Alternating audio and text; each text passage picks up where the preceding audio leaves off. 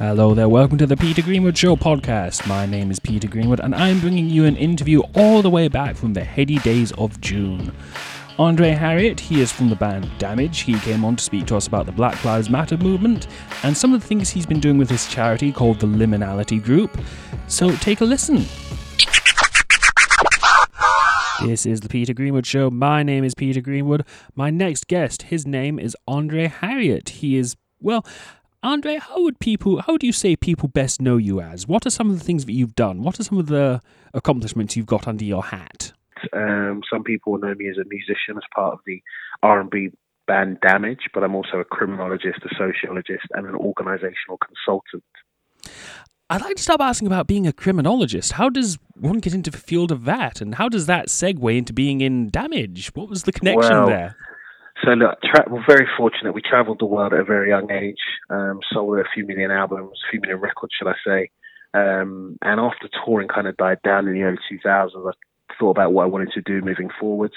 And I had a real epiphany that I just wanted to dedicate my life to working with children, especially children from disadvantaged communities and children who are more prone to become involved in offending, whether that's because of intergenerational offending or because of socioeconomic factors or because of mental health conditions or just because they've been exploited by older criminal peers.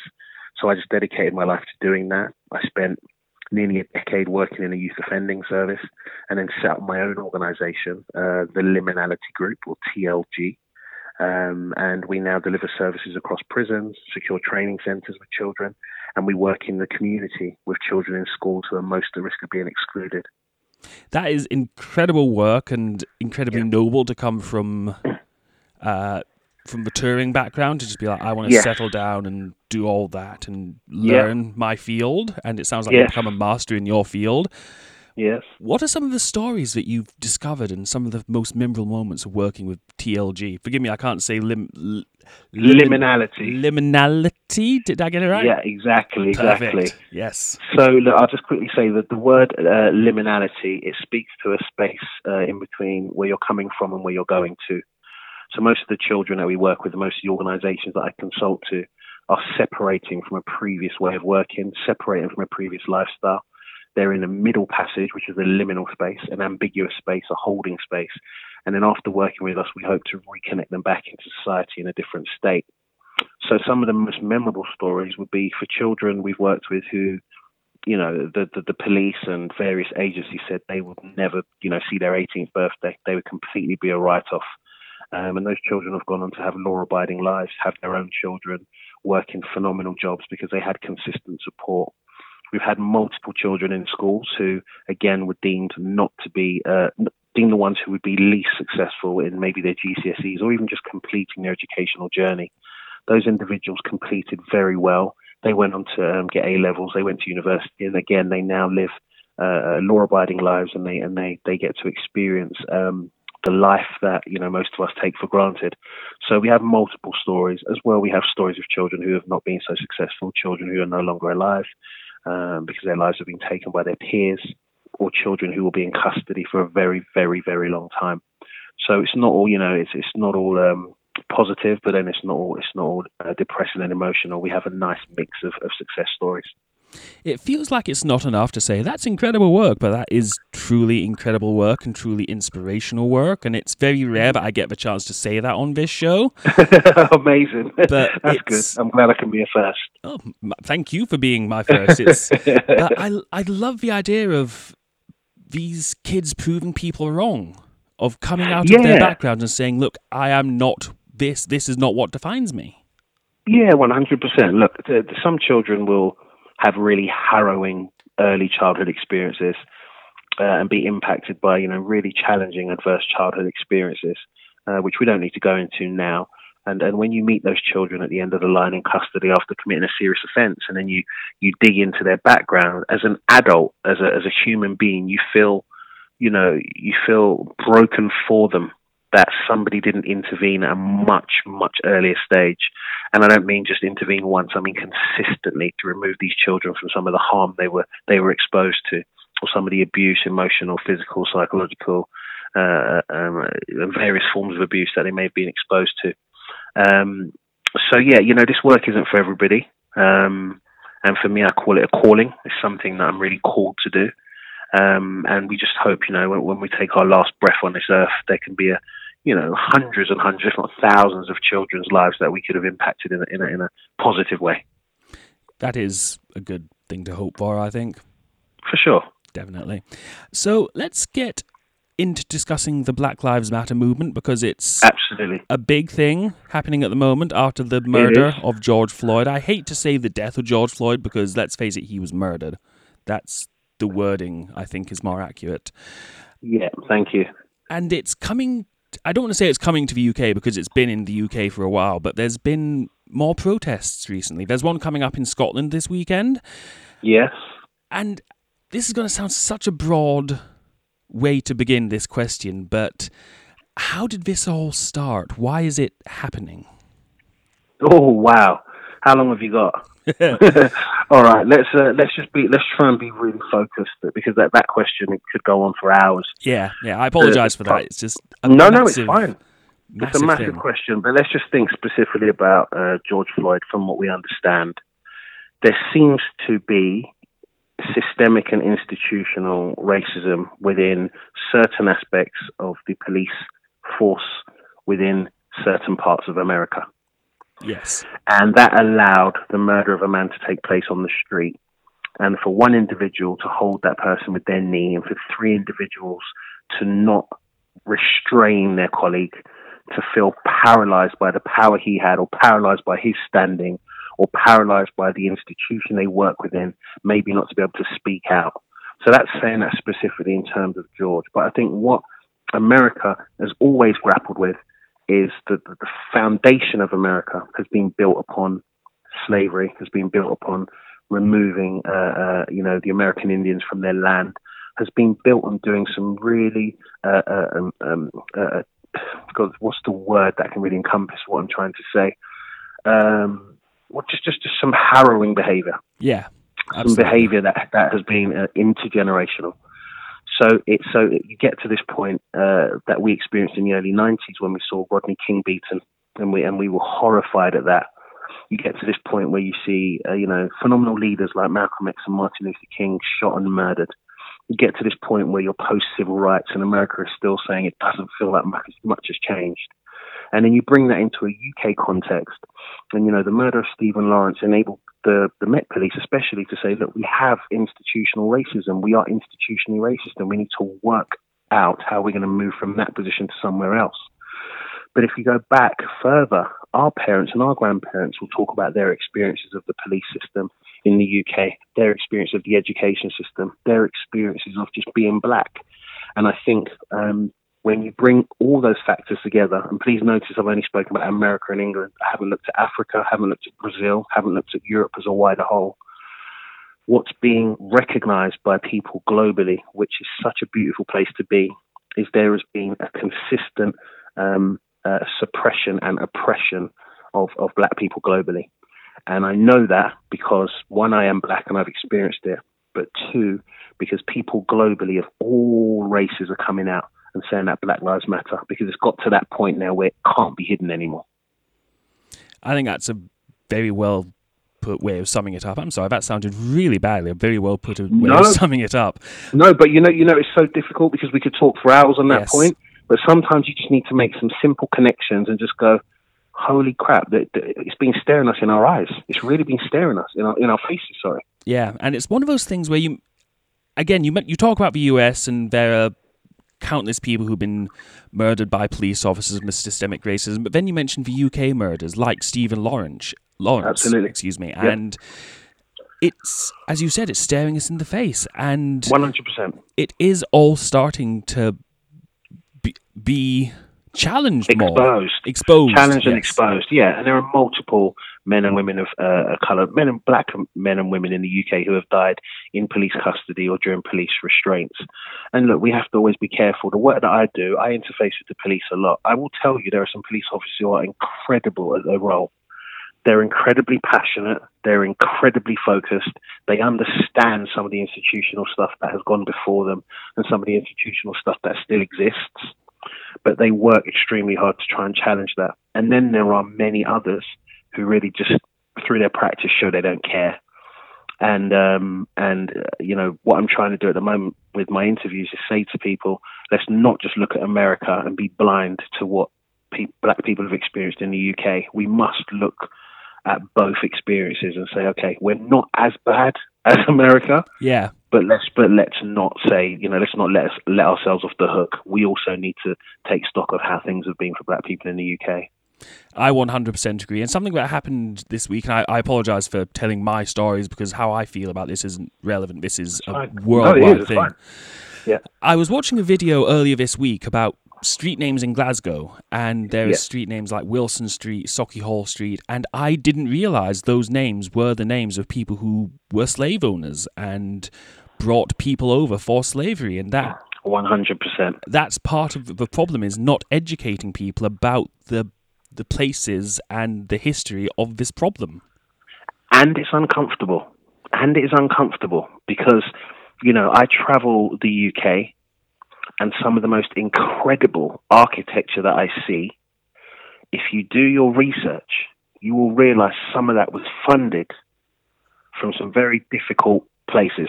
And to be explicit, it was funded through slavery. Yes. And at what point do we stop and we just feel the uncomfortability of that? And then we say, this is the history. If you meet somebody, especially a black person, and they have a Scottish surname, you need to interrogate that and ask yourself, how is that possible? Yeah. Because what will happen is you'll go back and you'll realise, goodness, that means their ancestors came through a plantation that was owned by somebody who was English or Scottish or American. I don't want to, lumber it at one individual. Mm-hmm. But if you meet a black person and they have a similar surname to you, you have to start thinking to yourself, moving forward, how is that possible? And just go and do some research on it. It's going to be uncomfortable, but at least it can move us to a position where we start recognising and we go, my God, this stuff is in the DNA of the globe and we need to make some changes. Yeah, and it brings out the truth of what the people went through to get this. 100%. And I've been saying all along, I don't want some of my dearest friends and family are white. I do not want to ostracize them at the moment. I don't want them to be, tumbling over their words and not sure what to say, when to say. Of course, they're going to have those feelings, but keep the dialogue open, keep the conversation open, keep it going. Bring your ignorance about things. Let us work through it together. Bring your knowledge about things and let us work through that together. But let's keep the dialogue open. It's so important. That is one of the main reasons I wanted to have you on the show today and to have this conversation, is because there are things that I don't know. I want to learn and I want to listen. And I wanted to talk to you about them and get your take on them, because that is important. Fantastic. That is how we'll get through this.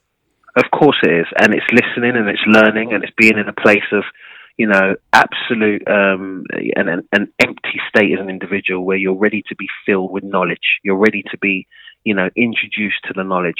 And listen, the black history in the UK cannot just be centered around slavery and the migration of people from different African and Caribbean countries.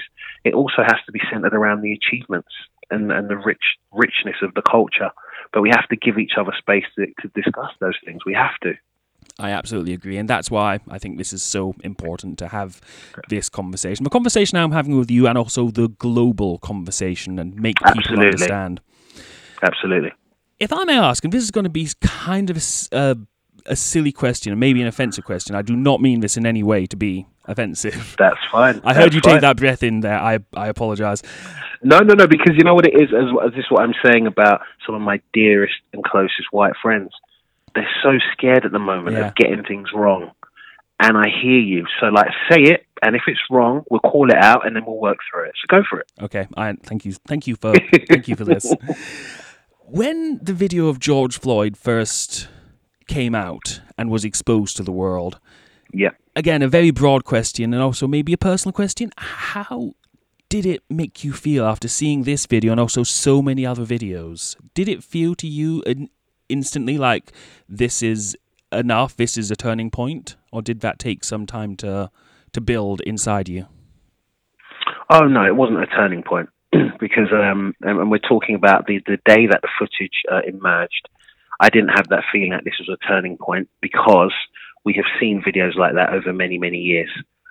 not as horrific. Normally it's by gunfire, Yeah. officers shooting an individual, but to see an individual held down for so long during that period, I think that really shifted people's thinking around this issue.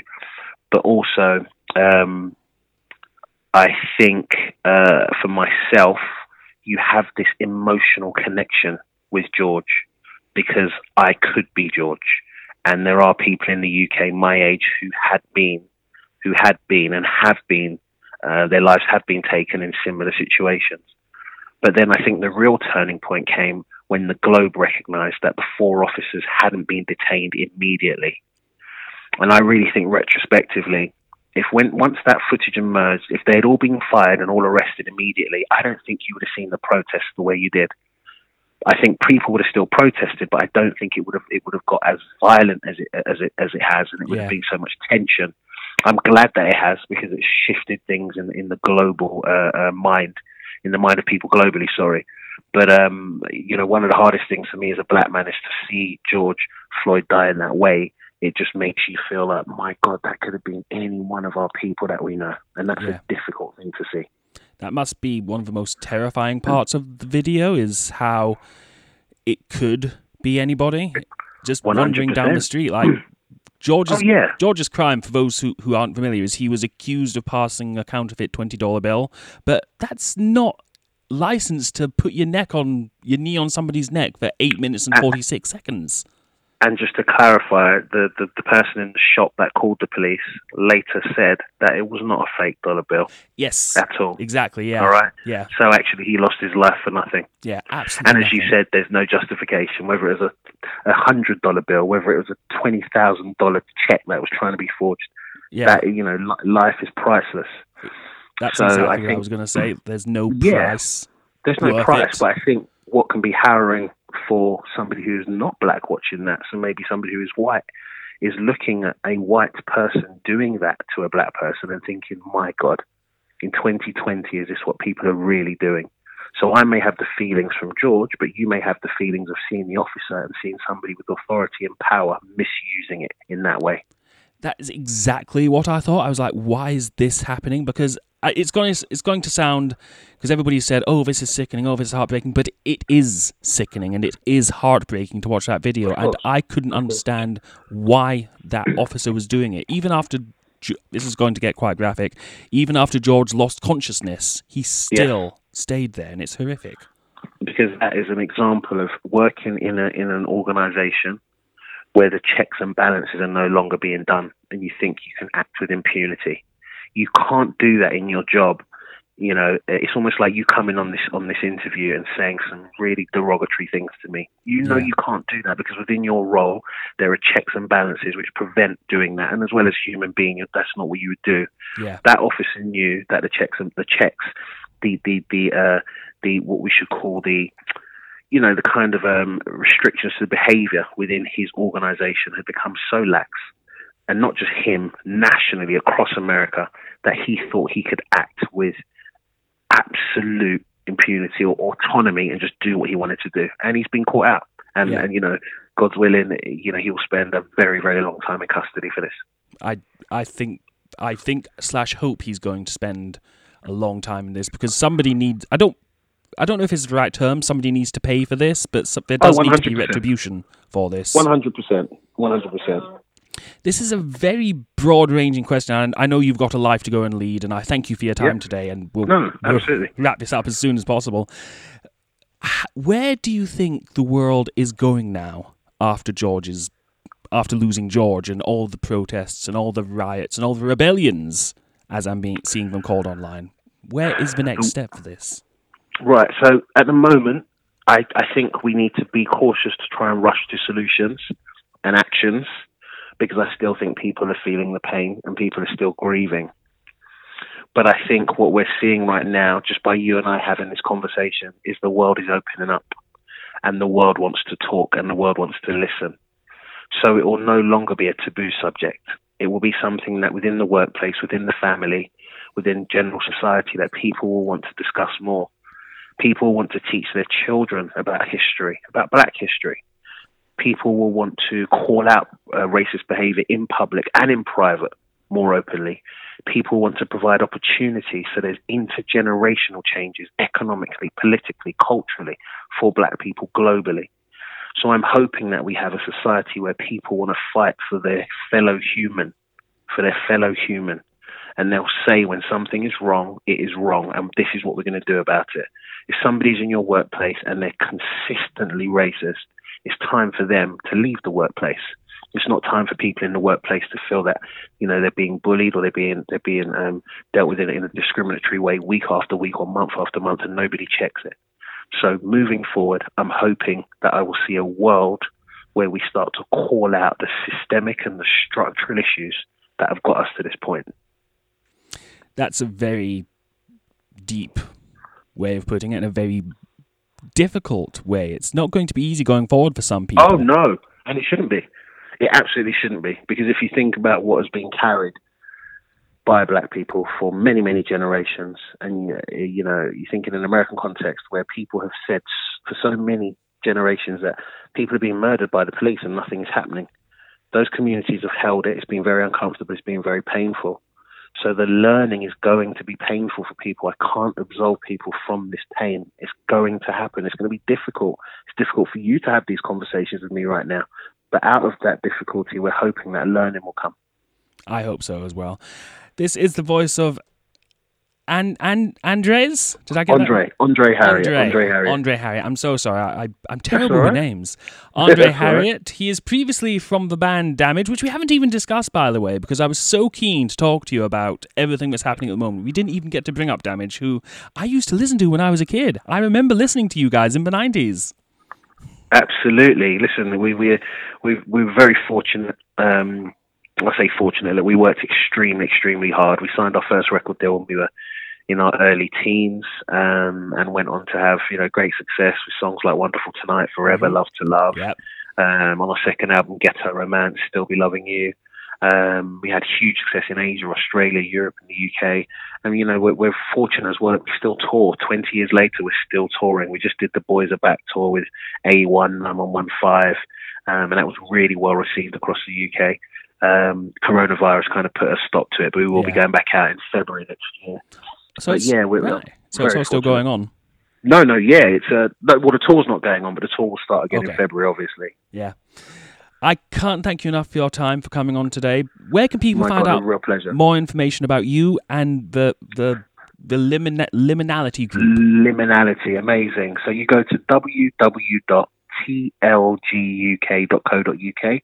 Alternative, you can put my name into a search engine, Andrez Harriott Damage, or Andrez Harriott Criminologist, or Andrez Harriott London, UK, whatever it is, and you'll get some hits there. And you will find him, and go and say hi to him. Go and say hi, and just engage with him. He's a lovely fella. Absolutely. And at this time, let's keep talking. Let's all just keep talking. I'm so sorry we couldn't meet under better circumstances, but I cannot thank you enough for your time today and for coming on and being so open with this show today. Thank you. No, absolutely. A real pleasure. Have a great weekend. You too, sir. That was Andrez Harriott, who is here to speak to us about his work with the Black Lives Matter movement and his charity, the Luminality Group, which works with young people and children from disadvantaged areas. That is it for today's episode. Follow me on Facebook, Twitter, and Instagram, PETGRESHOW. Until next time, I'm Peter Greenwood. Bye, every single buddy. Bye.